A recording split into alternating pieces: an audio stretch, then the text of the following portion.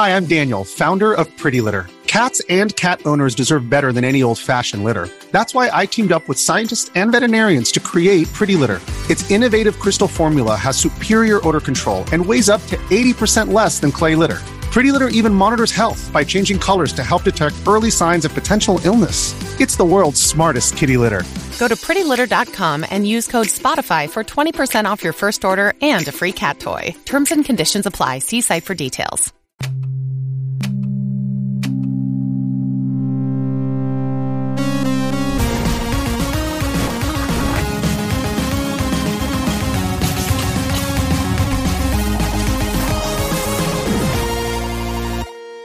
Hey everybody, I am here with Zophar. Holy crap, I'm talking to Zophar. I have been on your website since it launched, I think. How are you? I'm doing really well. How you doing? Good. It's exciting to talk to you. Since I started Retro RGB, I've crossed paths a couple of times with people that I talked to back in the 90s when I had my site, you had your site, and it's just such a trip to just to see each other again after all these years. I don't think we interacted too much, but everybody knew who you were, obviously. Everybody in the emulation scene. So I appreciate that. I'm glad you visited it. Glad you enjoyed it. Definitely feels weird coming back a little bit after 20 plus years, but I was impressed at just how many people still remembered the old days and everything that we did. Absolutely. So for any of the younger crowd that's listening, would you give just a very quick overview of what Zophar's domain and Zophar's realm was, and just like the short version, and then we'll get back to the beginning in a minute because I want to hear this story myself. Oh, for sure. So Zophar's domain was and is an emulation centered website that I created back in November of 1996. The whole idea behind it was back then. I was a teenager. I was 16 years old when I, created the site, and I just wanted to play video games and have fun. And the next generation consoles, back then, next generation was PlayStation, Saturn, N64, had come out recently. And I found myself really wanting to play my old Nintendo, Genesis, and Super Nintendo games because to me, 5, 6, 7 years ago was incredibly retro and old. But half my system stopped working. The Nintendo, you would sit there blowing on the cartridges, which of course we know now you don't do that. But what did we know when we were kids, right? Like, no, it's working. It's going to make it better. So, half my systems just stopped working. Sega CD wouldn't read my discs. So I turned to the internet to see if there was another solution for someone that just wanted to play their old games again. And I found out that there were some programs out there called emulators, but there were all different kind of sites that just had pieces of the puzzle. Like one site had the Nintendo emulator, one site had the Super Nintendo emulator, another one had a front end for it, which we can get into later what front ends were. Another site just had news about emulators. Nothing had everything in one place. So I said, well, it doesn't seem like it exists. So why don't I go find a group of people that are awesome and we'll make it ourselves. And that's what we did. And that was 25 years ago. That is such a trip because what's funny is there's a small chance that the site that was just news about emulation was mine, the Emulatorium. I had that for like 2 or 3 years about the exact same time. I think it was around 96, 97, 98. And then, I remember I had mine on GeoCities with a little counter and it hit 1,000 at one point. My mind was 1,000 people went to my site. It's just, that is so funny. But I mean, it's basically the same origin story in that, I was just fascinated about different ways to play games, and I couldn't or a lot of people that I knew were trying to do it. A lot of people in the 90s, so like 7 probably, but couldn't keep up with all of the different stuff being released. So I just slapped that together just as a fun thing and would basically troll everybody else's sites for info. And then as soon as I saw a new version pop up, I would list it. But I remember listening to your site back then because you had hosted a bunch of them. Oh yeah, and it's funny you said how you basically got information. Everybody did the same thing. The way that I got information to Zophar's domain is I would go to Archaic Ruins, Node 99, if you remember these sites, and then the emulator authors' websites themselves, and they would frequent IRC, the old way you would chat, well before things like Discord. And so I would just constantly get the news that way, and I would pop the information right onto the website, onto Zophar's domain. That's funny. And so you were actually hosting the emulators in a lot of these cases, right? Sometimes linking back to the developer, but sometimes actually uploading them on your site. Yeah, in some cases. So, for example, Icer Addis, who created some of my favorite emulators of all time, which were Nesticle, the Nintendo emulator, Genesis, the Genesis emulator that he created, and a little lesser known one called Callus, which was a CPS arcade emulator. Think like Street Fighter II and Quiz and Dragons and that era of Capcom games. And I have Zophar's Domain hosted the official mirror site to those. We called them shrines. There was a shrine to Nesticle, a shrine to Genesis, a shrine to Callus, and it would have, everything that was on his site. It would have news, information, updates. It would have the mirrored files. We hosted the ZSNES official mirror. We also hosted some emulators, like there was one called Nestin. You may or may not remember. The predated FCU, and that was the official emulator site was right there on Zophar's Domain. And we also hosted some other websites as well, like I don't know if you ever heard of Shining Force Central, which is a big shrine to the Shining Force series. That used to be on Zophar's Domain as well. ShiningForceCentral.zophar.net was the URL. So we had quite a few websites like that originally Zophar's Domain hosted, and then they eventually broke out and became their own thing. So it was an honor to be able to host a lot of these people that went on to do some amazing things. Far more amazing than anything I ever did, I'll tell you. Yeah, same. It's so funny too, because if you think about, like, we must be about the same age then, and you think of us as kids back then, and my favorite things in the world were like anything electronic related, especially video games, like heavy metal, and then I got into beer, even probably way too younger than I should have, and then you fast forward 20 something years, and my favorite things are heavy metal. I run a website about that does the same thing that I basically did in the 90s, where I just get information and help promote other people's work, and it's like I'm both proud of that and like a little weirded out, like, did I really not grow up at all? Speaking of age, I actually just turned 42 yesterday, and it was funny. I was thinking about, oh man, 42, it's all downhill from here. But then somebody said yesterday, they're like, no, Zophar, you're not 42, you just leveled up. You reached level 42. I was like, good point. Why did I never think of that? So we're not getting awesome. We're not getting older, Bob. We're leveling up.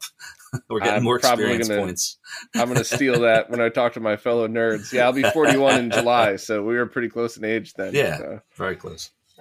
So I always wondered, how did you come up with the name Zophar? I was wondering if you were like Eastern European and that's actually your name or something, or was that just like a cool thing? Because I got a friend named Zoltan, so that's which is another awesome name. Interestingly, although I am actually of Eastern European descent, that is actually true. That's not where the name for me came from. Although I know, Zophar and biblical times and all of that. But no, that for me, the name actually came from a video game. It was the background that we were talking about a little bit earlier. It's from a video game called Lunar Eternal Blue, which originally came out on the Sega CD and then later on the PlayStation, part of the Lunar series of games. So the idea was that Zophar was the final boss, really, really difficult boss that was really tough to get past, very persistent. I died on him so many times. And his final dungeon where you would battle him was named Zophar's Domain. We actually just streamed this game on Twitch a few weeks ago and finished that off. But it was such a great game that really spoke to me. Really deep story, an amazing soundtrack, and exciting characters. Very anime style driven. But for me, the whole thing was that Zophar's Domain was like the whole game, and it was a long game. It was like 50 plus hours on average. You had to battle through everything to get to Zophar's Domain. That was like where you wanted to go, where you wanted to be, where you wanted to finish it off. And then Zophar was just a super challenging, persistent, evil dude. I'm not saying I'm evil, but like he was persistent, and he was trying to take over the world and bend things to his will. And so I just thought that's kind of a cool idea of this place that you're trying to get to, and that once you get there, it's everything that you've been looking for.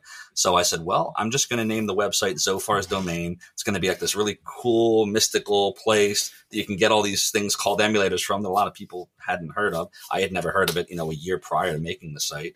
And then I said, well, if it's going to be called Zophar's Domain, whose domain is it? I guess I'll just call myself Zophar on the internet. And I did. I named myself Zophar, and Zophar's Domain was my domain. But I want to make it clear right now that that website was not just me. Far from it. I had so many great people over the years that worked on that website. And if it hadn't been for the dozens and dozens of people that helped contribute articles and maintaining the sites and writing scripting for it, like we had a gentleman named Alan who went by the name of Infi, that created a lot of scripting in Perl, if you remember Perl, back in the 90s. And he, that was the basis for things like our forums. It wasn't easy to find forums back then. Like, how would you post things? Like, this was the wild, wild west of the internet. So he helped, to modify and code that for us. He coded polls for us back when no one was really doing polls. I loved putting polls up there, just asking people's feedback before the days of surveys. Again, I didn't know what any of this stuff was, but it's like, this would be really cool to get feedback. Let's go create a poll. And that's kind of how the name Zophar's Domain and the name Zophar took hold. That's awesome. That's so much cooler a story than mine. When I was a kid, I wanted something with heavy metal in the name, and everything was taken, like Metal Bob or, Guitar Bob or something. So I typed in the word metal and punched my keyboard, and then it was like metal with a string of random numbers and letters after it. And that was my screen name for like 5-6 years or something. It made no sense. Terrible story, but it's the truth. So it's all good. It's awesome. So, when you started the site, it eventually transitioned over to being run by other people, and then it still was a hub still is a hub where you could get a ton of different emulators. Do you want to talk a little bit about what that was like, and why you passed it along and all that? Sure. So basically, I was saying, I founded it in November 9th of 96. And I ran the site for a little under 4 years. And it started out, interestingly enough, it was on GeoCities for a week. It was like my little beta test, putting it on GeoCities, which I couldn't tell you what the URL was anymore, because as you remember, it was different numbers and names of like streets and who knows. So I don't know what that was called back then, but we eventually, we launched it as Zophar's Domain. And we started out with a very small team of maybe 4 or 5 people. We had a person that made the graphics for it, because I have no graphical talent whatsoever. We had a gentleman I was telling you about that did the programming for it. We had another person that was helping to maintain the emulator pages themselves with me. And then there was me that was basically doing the rest, helping to update the site, always updating the news page. So it started out with just like the 4 of us. And then over time, it started to expand. We added more sections and we added more pages, and we had a utility section and a translation section with the first translation I ever saw, which was the Final Fantasy V Demi-Force translation project from Steve Demeter. And I don't know if you're familiar with Ernie Smith from Tedium. He's author of the short form blog, and he's on Twitter. He actually was the person that maintained our poll section for us in the beginning and wrote all the articles for Zophar's Domain. And then he went on to, do all kinds of journalistic activities. Awesome guy. He's still around. But over the years, about 3 years into it, the site had really ballooned and become incredibly popular. Now it's hosting things like save states and speed runs. Back before speed running was a thing, I just called them Zophar's Domain contests. How fast can you get through a game? And they would submit little, I don't know if you remember this, the NSM files from Nesticle that locked the controller inputs. It basically was like a movie, but instead of it being a giant file that, you'd never be able to stream back in the 90s because of bandwidth and space limitations, they were like, 30, 40, 60 kilobytes. But the site had become massive. And at one point we had over 20 people at one time working on that site. So pretty much I was working so I was going to school, right? I was in high school up until, mid 98. And then I went to college, and I'm trying to do all of that. At the same time, I'm trying to run Zophar's Domain. The ad revenue that the site generated in the second half of the time I maintained it, I was giving the vast majority of it to my team, because I felt weird about keeping ad revenue when all these people are helping to make the site what it is. So I was basically writing checks. I was writing personal checks in the 90s, just, giving them the money that the site had generated for their hard work. And so when we got to 2000, to be totally honest, Bob, I was burned out. I was updating that site at all hours of the night. There would be times where I would just be up at like 2 a.m. Oh, new emulator from Spain released. I don't know if you remember ESNES. So different time zones. So like, the new one's out. I gotta get this up. I gotta get the scoop. And I'd sit there and I'd update the thing, and I'd put what was changed, and I'd upload the file, and then I'd go on IRC and I'd say, hey, new ESNES up. And it became, 60 to 70 hours a week on this website. And I loved it, but it just got to the point where I said, okay, well, the site is all I'm doing now. I really need to decide what do I want to do? At that point I was still living with my parents. I had just turned 20 now. And I'm like, gotta decide, is this what, if this is going to be my career, is this what I'm going to do? Is this really what I want? And I just decided that what I wanted to start a family, and I wanted to, go finish all kinds of things in school. And, I had all these different ideas and dreams and things like that. And I just realized that if I was to do that and continue to own and run Zophar's domain, the site would just turn into something that I wouldn't have been proud of at that point. I wouldn't have been able to dedicate the attention that I thought it deserved, because my personality has always been, when I go after something, I go after something. Like I tackle it. Like what I'm trying to do right now with Twitch the last couple of months. Like I attack it full force. So there was a gentleman who worked on the site who actually was also one of our programmers, helped to maintain the scripts and things of that nature, the forums, the polls, all that good stuff on the site. And, his name was Sam. And he had interest in acquiring the site. And so, we talked, we discussed, and ultimately in 2000, I transferred ownership of Zophar's domain to him. And from about mid-2000 onwards, he became the person who made the decisions and essentially owned Zophar's domain. And it stayed like that for a number of years. I know that at some point he transferred ownership to another gentleman named Ed, who runs it and specifically owns it to this day. And he has his own team of people that help to maintain it and run it and, things like that. And then the pandemic happened. And, a bunch of, I don't know how deep you want me to go into this part. Keep going. I'm all in, man. So the reason why I returned after all these years, I had dabbled every now and then. I made a little bit of an appearance. Like I would jump in, say hi to people. Hey, how's everything going? And, oh, this is great. And, at one point, I received posting privileges back again on Zophar's domain because I said, hey, I'm kind of dabbling back again. So Ed went ahead and gave me, posting privileges if I wanted to. I didn't really take advantage of it though, because I was in, I was out. I had a full-time career at this point. I was married, I have a kid, and everything's going great in my life. And then, in the back of my head all these years, I've always said to myself, like, but what if, I would think about the stuff I left behind, right? But then I remember, right, this is what I wanted. I wanted a career. I wanted a family. I wanted, children. Like this is what I wanted. So I gave this up for that. And then the pandemic happened, and someone that I worked with, I'm a manager, just so you know, I've been the manager for almost 20 years now since leaving Zophar's domain. So I went from being the manager and owner of Zophar's domain to managing someone else's company, right? So funny how that works out. But when the pandemic happened, everything what became very chaotic, which, life changed and, everyone's trying to figure out what to do and companies are scrambling. And so the amount of stress at my job became far more than it has been, because being a manager can be very stressful, but it became much more stressful than it ever had been up until that point.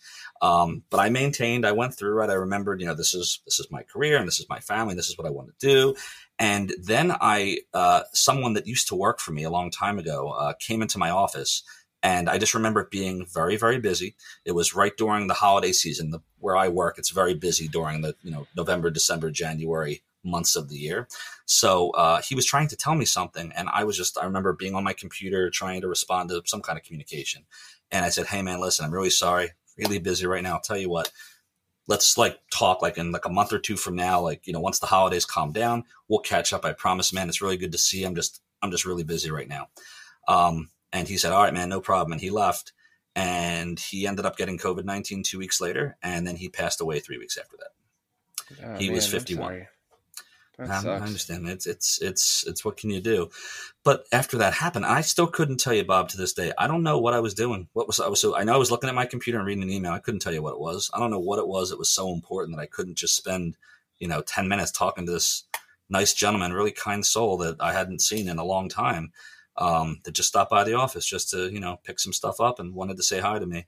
So it got me thinking, I hate to say, you don't want to have regrets, but I really regret that.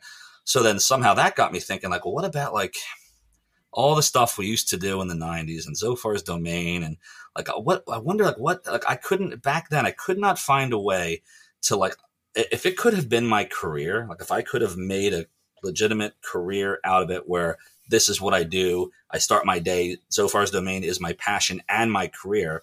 And it would generate the kind of, income. If it had been able to do that back then, I would have been more likely to stick with it. But it couldn't. It was a lot of time I was putting in, and the money that it was generating was mainly going to the people that I felt deserved it the most, the team around me.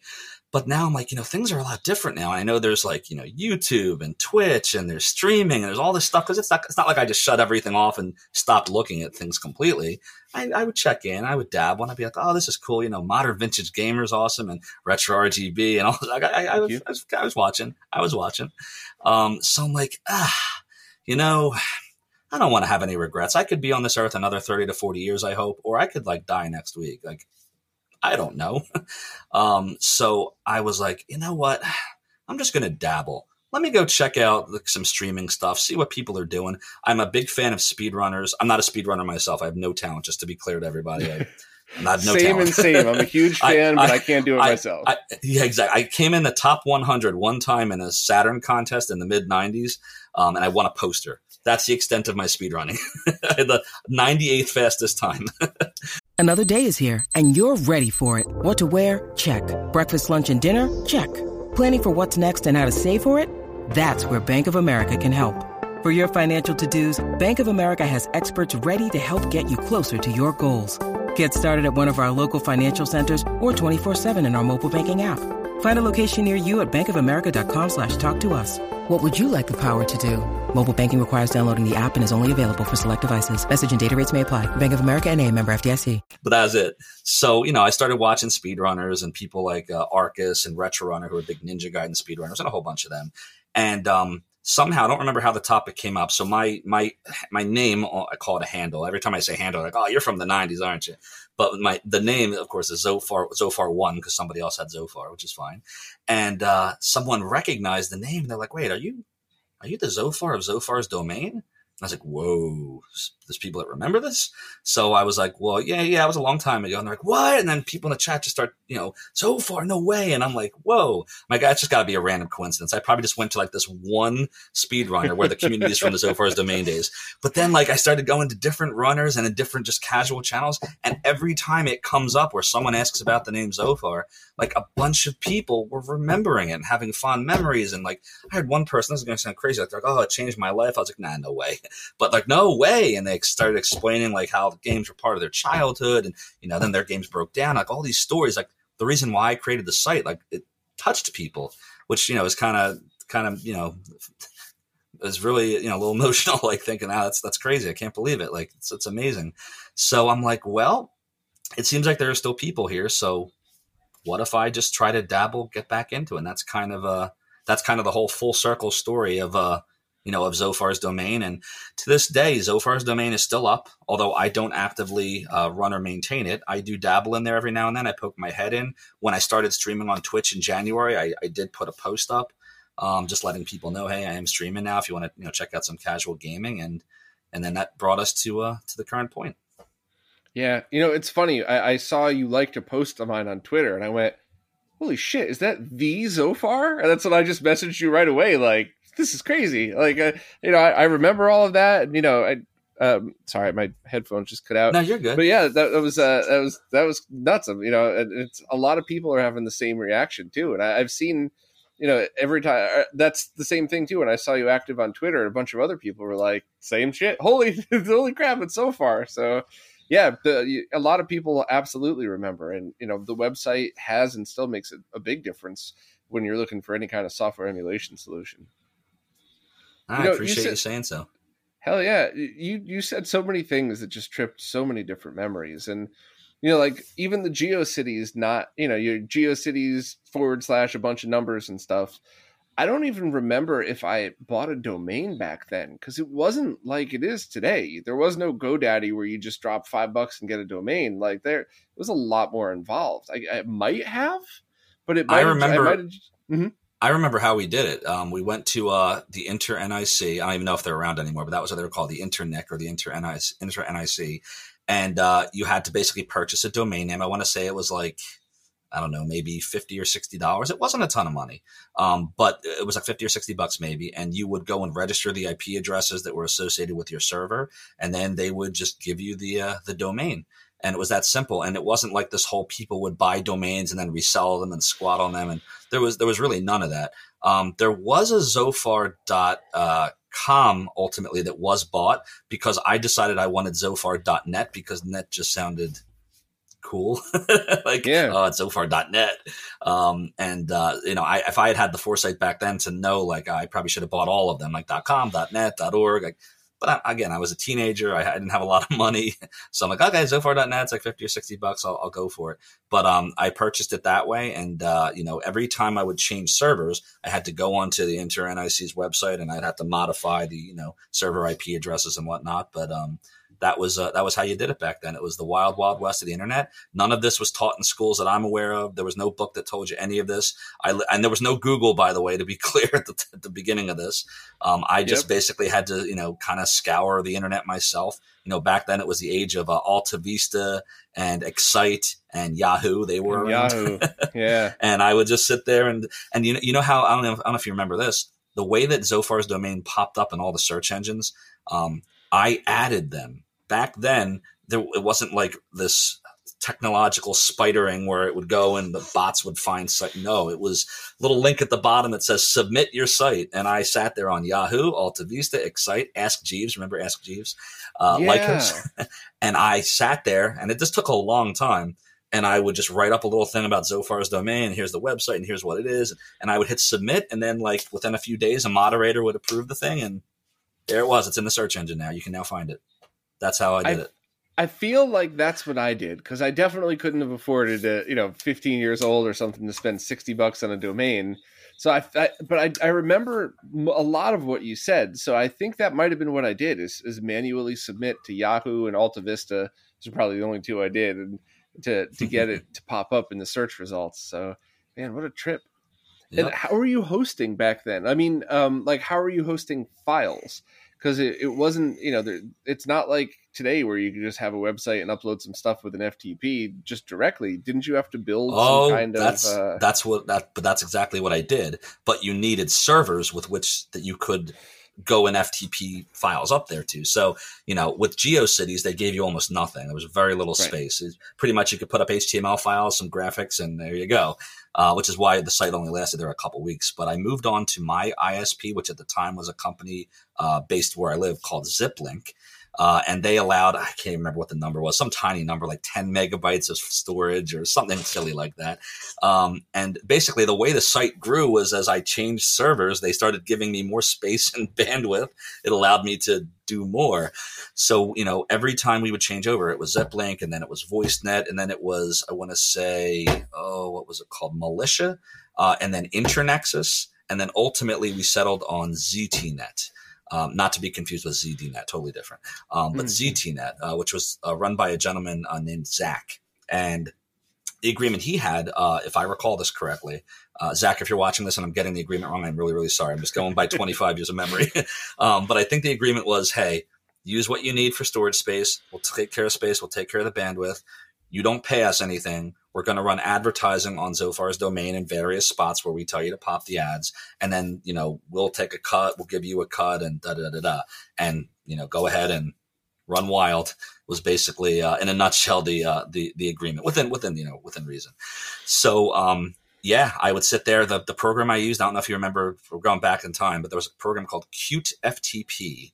Little yellow icon. That was the program that I used from late 96 onwards. I would go into Qt FTP and I had a mirror of Zophar's domain on my local computer, and I would sit there and one by one at a time. This is how I did it. I would upload the files. So anytime I updated the site in the beginning, before we had scripts to do this stuff, I literally sat there in Notepad. That's how I designed Zophar's domain in the beginning. We used Notepad. Oh yeah.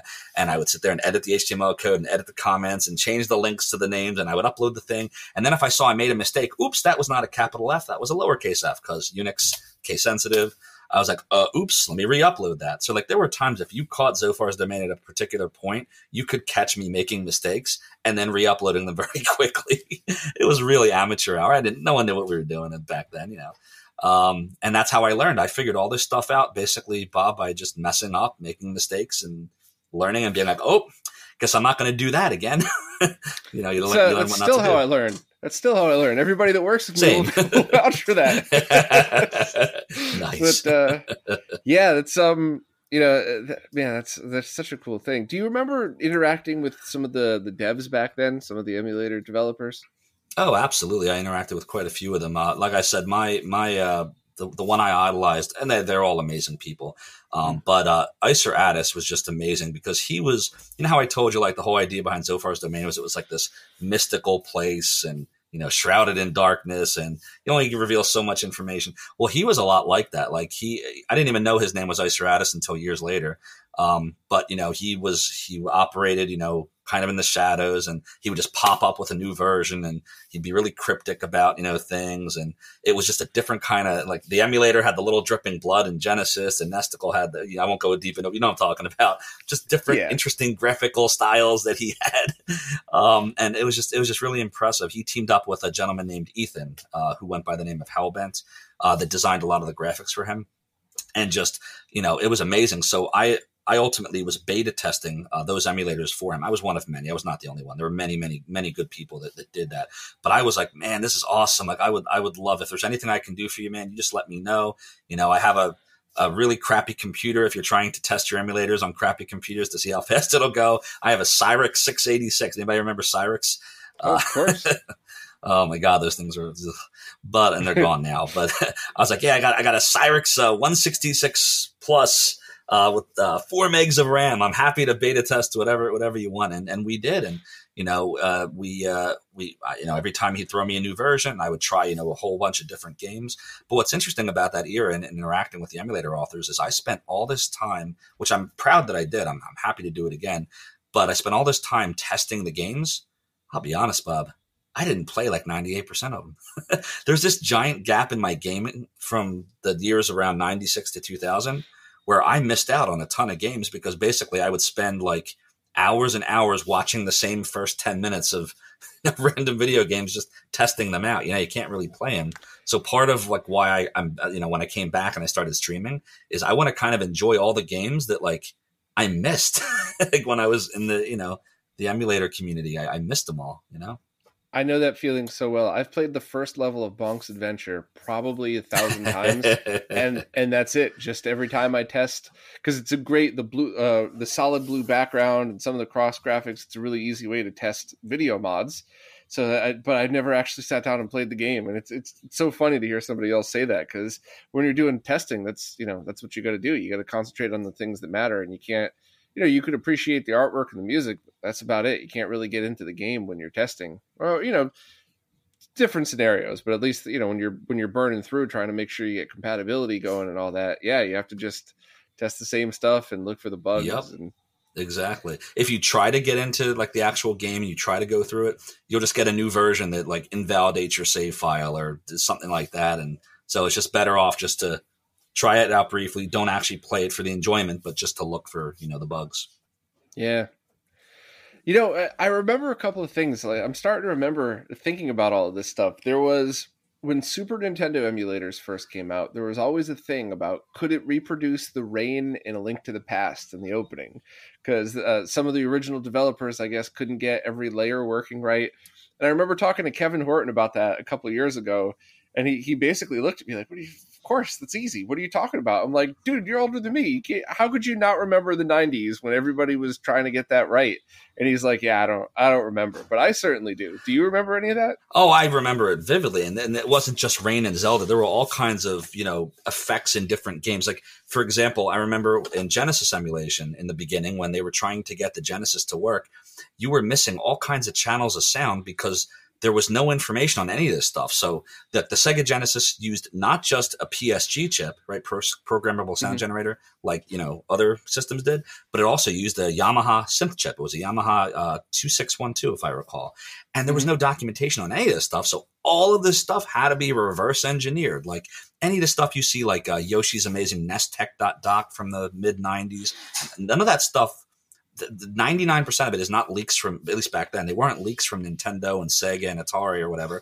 They were very talented, very gifted programmers of the community that were basically reverse engineering everything in a way, like, how I tell you with Zophar's Domain, I would sit there, with Notepad and just reverse engineer. And no, that didn't work. Let's try this. Oh, that's the wrong thing. Let's do this.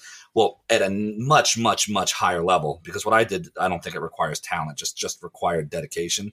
What they do requires talent. Like, you got to sit there and figure it out. And, oh, okay, well, maybe it worked like this. Maybe the processor worked like this. Oh, this crashes the game. Maybe I'm off by like 1 megahertz in terms of the frequency of the clock. And It's involved. So yeah, when it comes to things like the rain in Zelda or missing sound channels in Sonic the Hedgehog or any you could go on all day about the different pieces that were just difficult to emulate. It's because they didn't have the documentation. Everything had to be reverse engineered. So they started with the easier stuff first. And then as they got that working, then they would try to reverse engineer another portion. Then they eventually started to figure out all the neat little hidden features, the undocumented features, we'll say, of the Super Nintendo's processor with the Mode 7 scale. And I don't know if you remember, but in the beginning, Mode 7 didn't work. The Final Fantasy 2, which was 4, but Final Fantasy 2's opening sequence with the airships and whatnot, none of that worked. That didn't work. Yep. it looked completely wrong, or it was just blank. And they figured it out over time. But I think that a lot of people now, like, I don't want to say people take it for granted, but people that weren't around back then don't know just how much work it takes to program an emulator when you have no information on the emulator. You have no information on the processor. You have no information on the hardware. Everything you learn is just through reverse engineering. And so, that was what really drew me to the community back then, was just, here's a way to play old video games, but like, it's like always changing. Things are always happening. Like every day there's some new thing that works, another game that now is working, or another sound effect that sounds better. When I was Twitch streaming, we did a little 25th anniversary of Nesticle, and I was playing Nesticle using, in true Zophar's domain fashion, I was running Nesticle within Windows XP, which was in a virtual machine on Parallels running on my Mac. So I just thought that was kind of funny, kind of fitting. And it Absolutely. Worked. But I'm like playing the game. We played a few things. We played Metroid. I think we played Solstice, a few others. And I'm listening to the sound and I'm like, that's not even close. But in 1997, like, whoa, my mind is blown. Like I'm playing Mario on my computer, man. Like it sounds great. Like when all the other emulators had no sound, this one has, like, right. So but it really makes you like appreciate the amazing things these emulator authors like Iseratus for Nesticle Genesis and Callus did, and SNES 9X and ZSNES. I got to beta test for them, ZS Night and Demo. That was another amazing emulator. That one was coded almost completely in assembly language, and just, amazing stuff that the authors did. So it was an honor to be able to, beta test for them and give them suggestions and feedback. Yeah. Do you remember, it was floating around for a couple of months, but there was a fake Super Nintendo emulator, and it looked, it was just like it installed, and it had like a basic GUI, and you would have to do a CPU check. And the joke was that it was a CPU that didn't exist. So it was something like a Pentium 2 without MMX was the only one that it would run on. And there was all these people like, oh yeah, it runs great, but it was just a prank. It wasn't real, because you couldn't. There was I'm sorry, go ahead. No, I couldn't remember what it was either it said you needed a Pentium 2 without MMX, or it was something where like all the words they used were correct. It just, the one thing that they said it needed didn't exist, because that was the joke, because it wasn't a real emulator. Yeah, there were, if I recall, there were a lot of fake emulators like that back then. I know what you're talking about. I can't remember what it was called. I wish I could. I'm sure I'll remember this like after we're done our interview. But yeah, there were a bunch like that, and I had to be really careful with Zophar's domain. Like I never uploaded, and I'm not saying I was 100% perfect. Like I had a lot of staffers, and sometimes mistakes occasionally happen. But I was very, very careful that any emulator that went on Zophar's domain, or any emulator that we reported on that came out, we had to test it first. We had to run it, make sure it did something. And if we couldn't verify that it did anything, we wouldn't put it up there. There were a bunch like that. And the one that you're talking about, I cannot remember the name, but I remember because it's acting like it's testing things, but it wasn't actually doing that. I don't think it was a malicious file. I don't think it was like a virus, or I just think it was a very clever prank. Exactly. That just had a lot of cool flair when it was scanning for things, like it was doing stuff, but was actually doing not a thing. If I remember the name of it, God, I'm sorry. No, that's it. Because I remember it wasn't on Zophar's domain, so I was like, well, I wonder if they just haven't had time to upload it yet. And obviously, it was because it was fake. And Super Nintendo was always my favorite console, so it's just like that one always stuck with me. And it took me it took me a good day to realize it was a prank, because I had a 486 at the time, or maybe even a 386, So there was no way it was running on my computer. And I remember going to school talking to, my cousin Scott about, hey, do you think you can get that running on your computer? And he's like, well, what does it need? And then we talked through, and he's like, that doesn't exist. I'm like, oh, you're right. Oh, I bet it's a prank. Somebody's messing with us. So yeah, there's a couple back then. Do you did you ever talk to Murat Fazlin? Very, very briefly, his name, if I recall, was RST38H, an interrupt in programming. It's a long, long time ago. But so going back in time now, I'm a teenager, I'm a kid, I don't have a lot of money. He was one of a few emulator authors who was charging for his emulator. It was $35. I'll never forget it.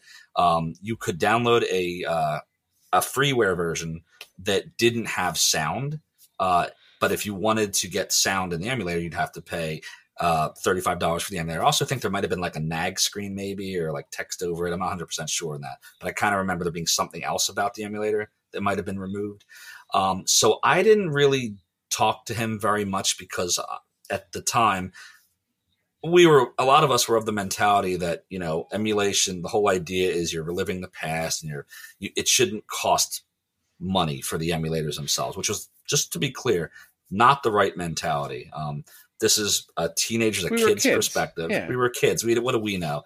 And I do feel badly years later, just looking back, like I wish I had interacted with him more and been supportive and, because all of the free emulators, I was all about supporting and beta testing and all of that. And, when it came to any of the When you need mealtime inspiration, it's worth shopping Kroger, where you'll find over 30,000 mouth-watering choices that excite your inner foodie. And no matter what tasty choice you make, you'll enjoy our everyday low prices, plus extra ways to save, like digital coupons worth over $600 each week. You can also save up to $1 off per gallon at the pump with fuel points. More savings and more inspiring flavors make shopping Kroger worth it every time. Kroger, fresh for everyone. Fuel restrictions apply.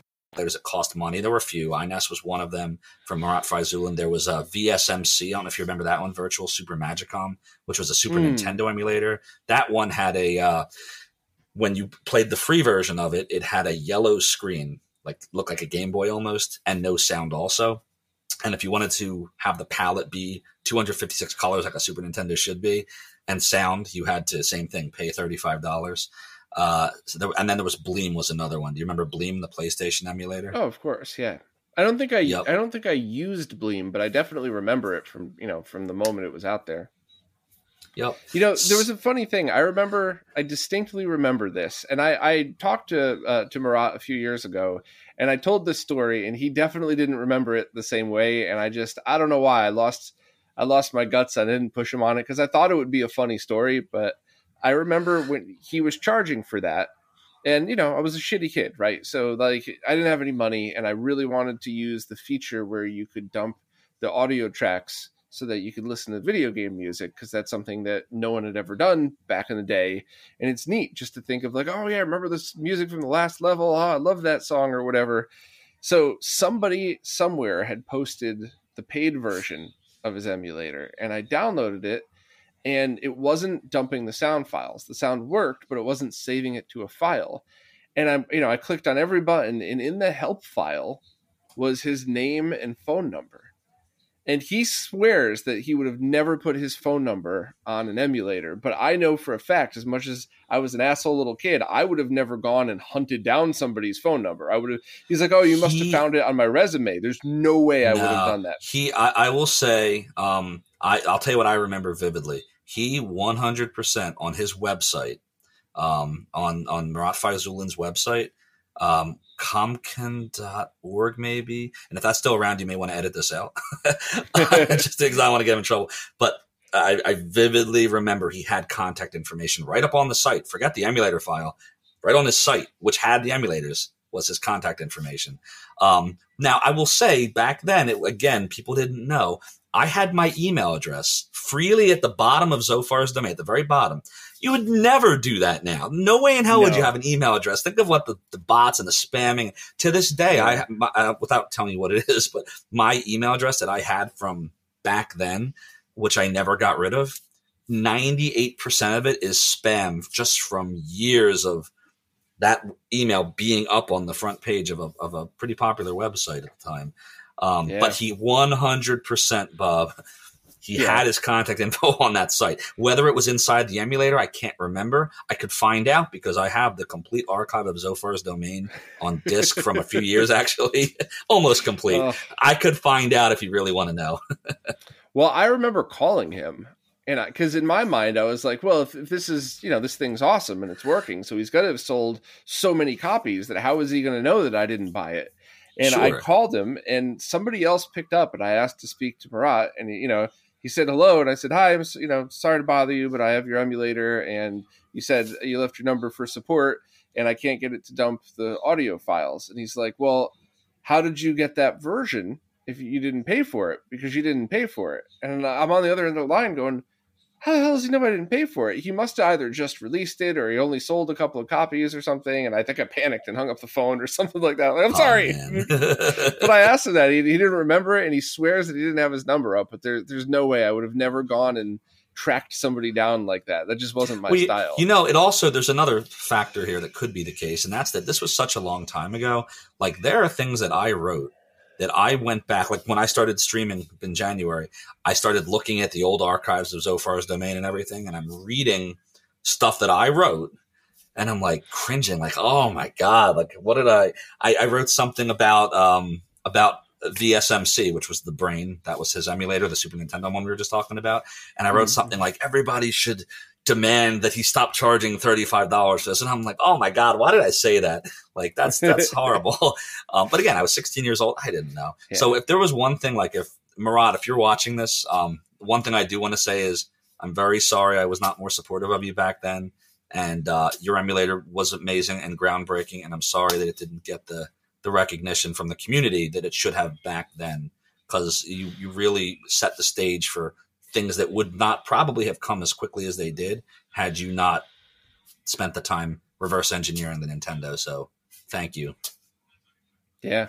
He's still working on it too. He has Android versions of his emulation that he sells. So, he's still in the scene, which is pretty awesome. It's awesome. Man, so what was like the one thing back then that when it was released, like, your teenage mind was blown, like, holy crap, I can't believe they did this, whatever that might be. So like emulator wise? Yeah, anything to do with Zophar's domain, the emulation, like something that really made a difference for you in the emulation. So I had, and I know I'm sure I wasn't the only one that suggested this, but when I was beta testing for Iseratus and I had, his attention, I had made a suggestion of, hey, it would be really cool if we could somehow record. I asked for recording a video, whatever that looked like, some way to record video. So like if people want to, submit their playthrough of games or whatever, like they could do it. It'd be really cool. I don't know what that looks like. And, he thought about it, and obviously having it output back then to like MPEG or, that would have been the format, I guess, back then, would have just been, it wouldn't have worked out. It would have taken way too much space. Way too much bandwidth if you try to upload or stream that stuff. Like, just it wouldn't have worked out. So as I was mentioning earlier in our chat here, Bob, he came up with controller logging, which he called NSM format, was what it was for Nesticle. Nintendo, what was the S? I can't remember what the S was. Nintendo something movie. I can't remember what the S is anymore. Or maybe it was NSM because it was NES movie. That might have been why. But it essentially logged your controller inputs, frame by frame. So each frame, what state is the controller in? What's the button press? Up, left, A, B, whatever. And you compile all of that into a file. It would log it. And then at the end, you basically, when you load it, all you're really doing is you're loading a save state and then everything that's pressed from that point. Now, that sounds like a great idea. The thing with that, though, is that all it would take is any kind of change in the timing. Maybe the ROM that you downloaded was a slightly, or found or copied or whatever, was a slightly bad dump. Anything that's off by any kind of amount, and eventually what could happen is the file could desync. So case in point, interestingly enough, when I was streaming Nesticle on its 25th anniversary a few months ago, I found some of the contest winners from Zophar's Domain NSM contest. And when we played them back, 2 of them worked flawlessly. One of them, which was Metroid, desynced in the middle. And when I say desynced, all of a sudden Samus just started doing stupid things and shooting out of nowhere and moving to the right where there was nothing there. And and it just, that didn't play back properly, probably because it was done on a version of the emulator that had different timings for the CPU. But for me, the fact that I made that suggestion and it was implemented was like, wow, this is so cool. And again, looking back on this, I'm sure I was one of a gazillion people that asked for this, but it's almost like, wow, you give feedback and like he's listening, and like my mind was blown, not the feature itself, which was awesome, but just the fact that I could, give feedback on something, make a suggestion, and then see that feedback like implemented real time. Like that was incredible. So for me, my mind was blown anytime I would ever give feedback. And that was the one that pops into my head right now as one of the best examples of that. And, that feedback was turned into a result. I still kind of get that feeling.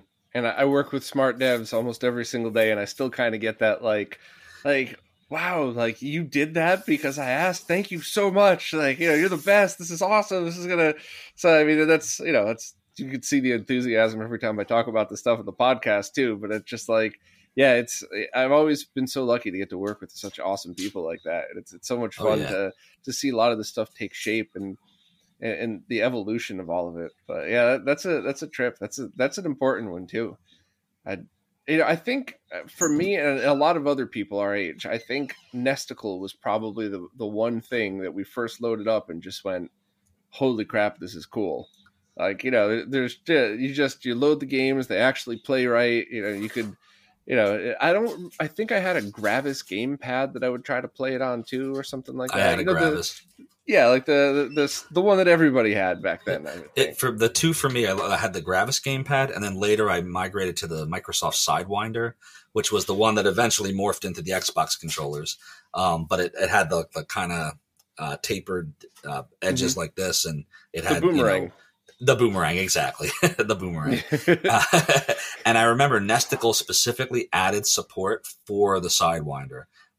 Being a DOS emulator when it first came out, you had to have, drivers and whatnot. But this specifically had a driver for the Sidewinder if you were so inclined. So I played a lot of emulators using my Sidewinder for sure.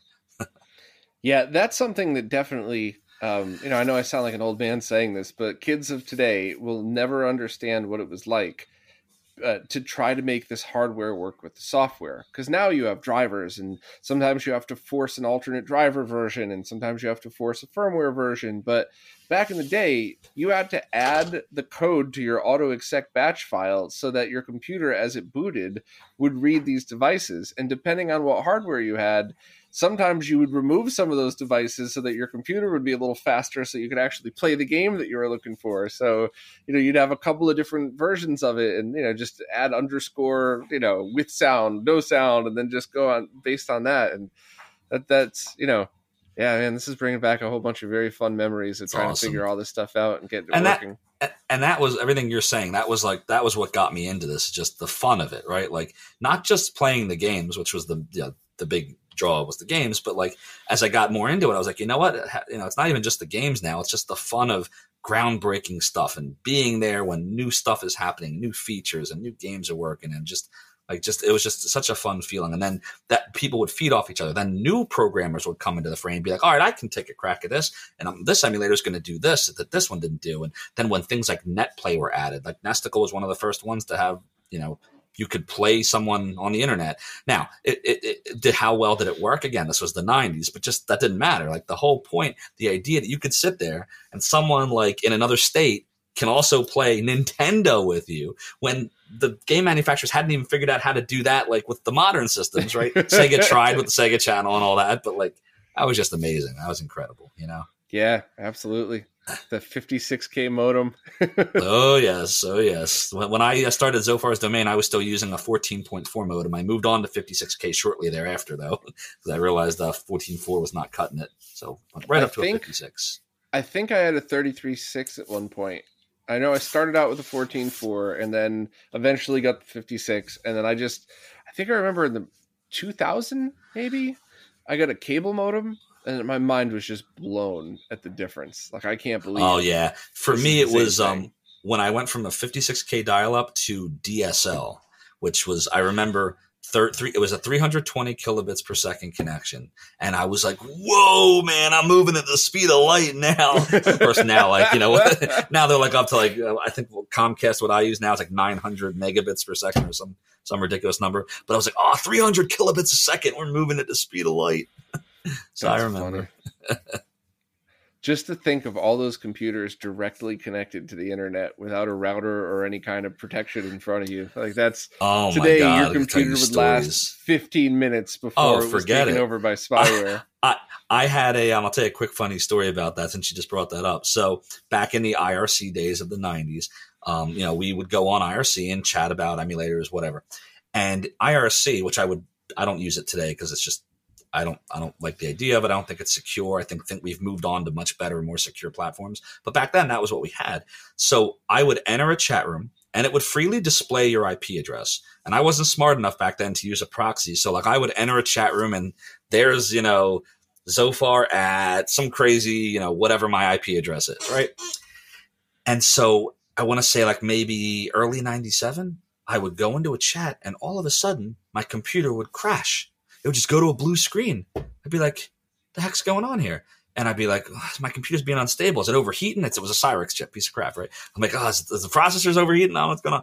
So I went back in, and I'm like, okay, I'm testing the computer out. It seems okay. Play a game. Everything seems okay. All right, whatever. Let me go back on IRC, tell everyone what happened. And I'd go back on IRC. I'd go into the channel. And then again, within like a minute of going into the channel, the thing would crash again. It took me, I want to say, like 6 or 7 reboots to figure out that the common link was I would go back into a particular IRC channel with my IP address displayed for everybody, and then my computer would mysteriously crash. And what it was they were taking advantage of a new denial of service attack back when people were figuring out what that was. I think it was called a land attack, I think was the name of it, which basically caused like a buffer overflow. And they just basically ping you with like these packets. It's way more technically involved than I know to get into. But when I saw that was happening, I'm like, okay, there's got to be a fix for this. So I went and I looked, and people were talking about it. And then I went on Microsoft's site, and they just had released a patched my OS, and it was Windows 95 back then.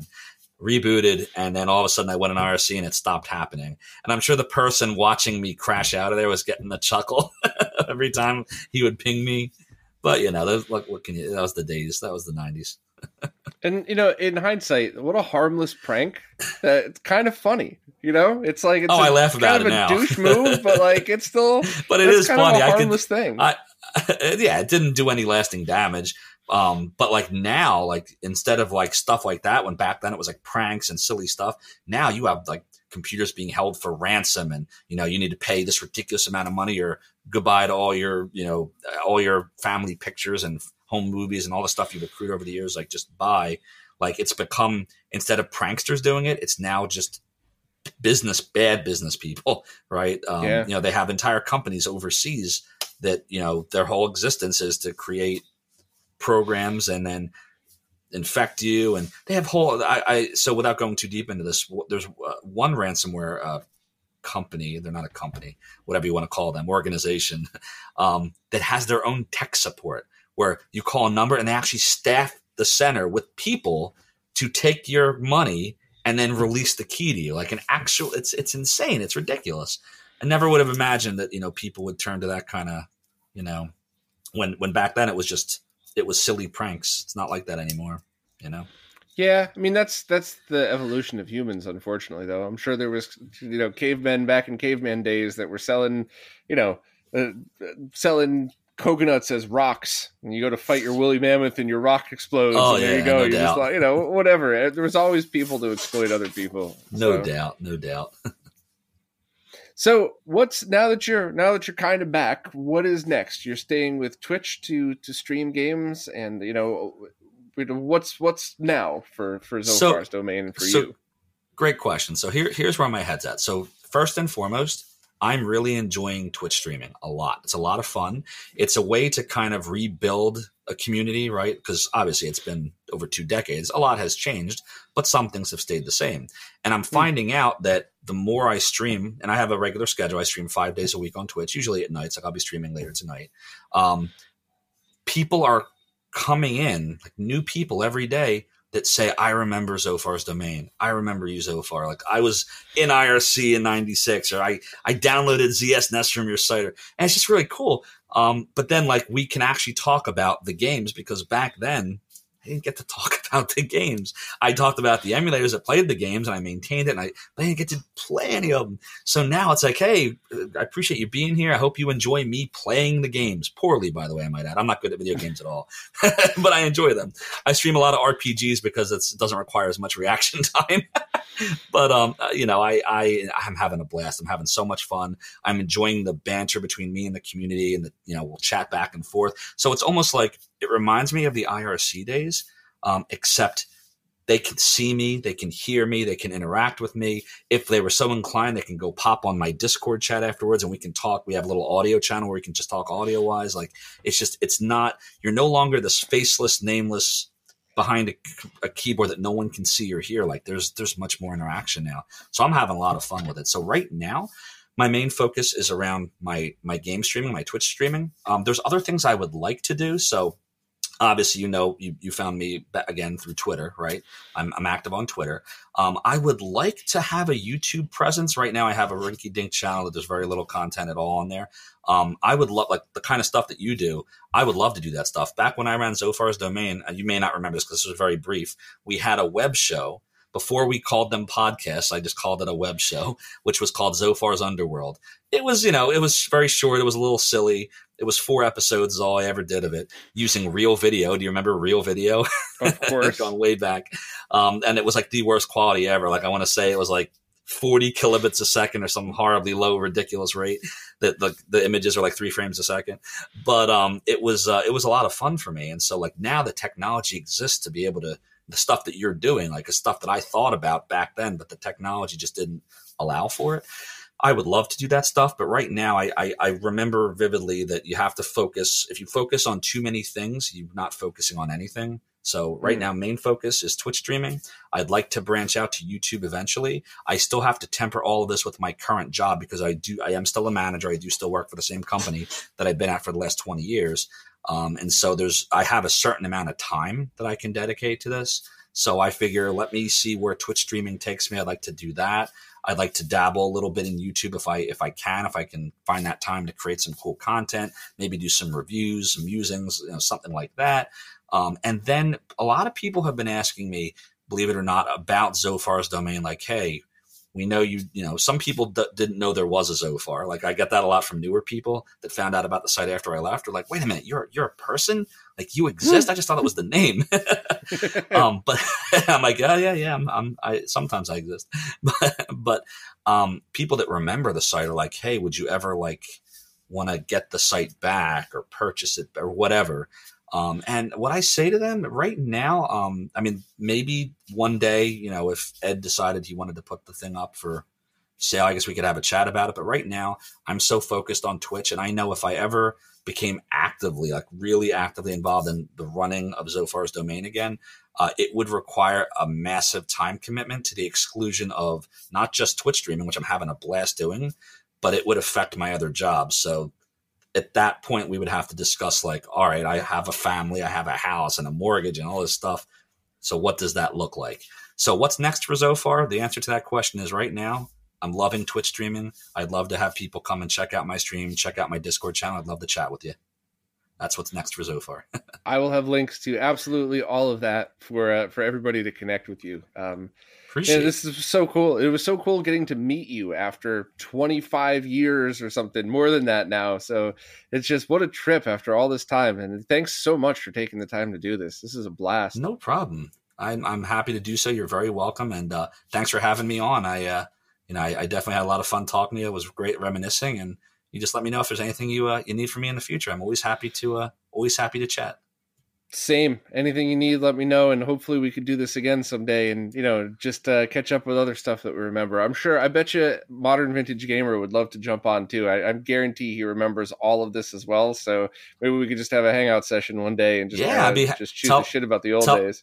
Tell him I'd be super happy. He wants to chat. He wants to do a cast. Anything he wants, tell him I'm there. Same with, anyone, Metal Jesus. Like, there's so many awesome people.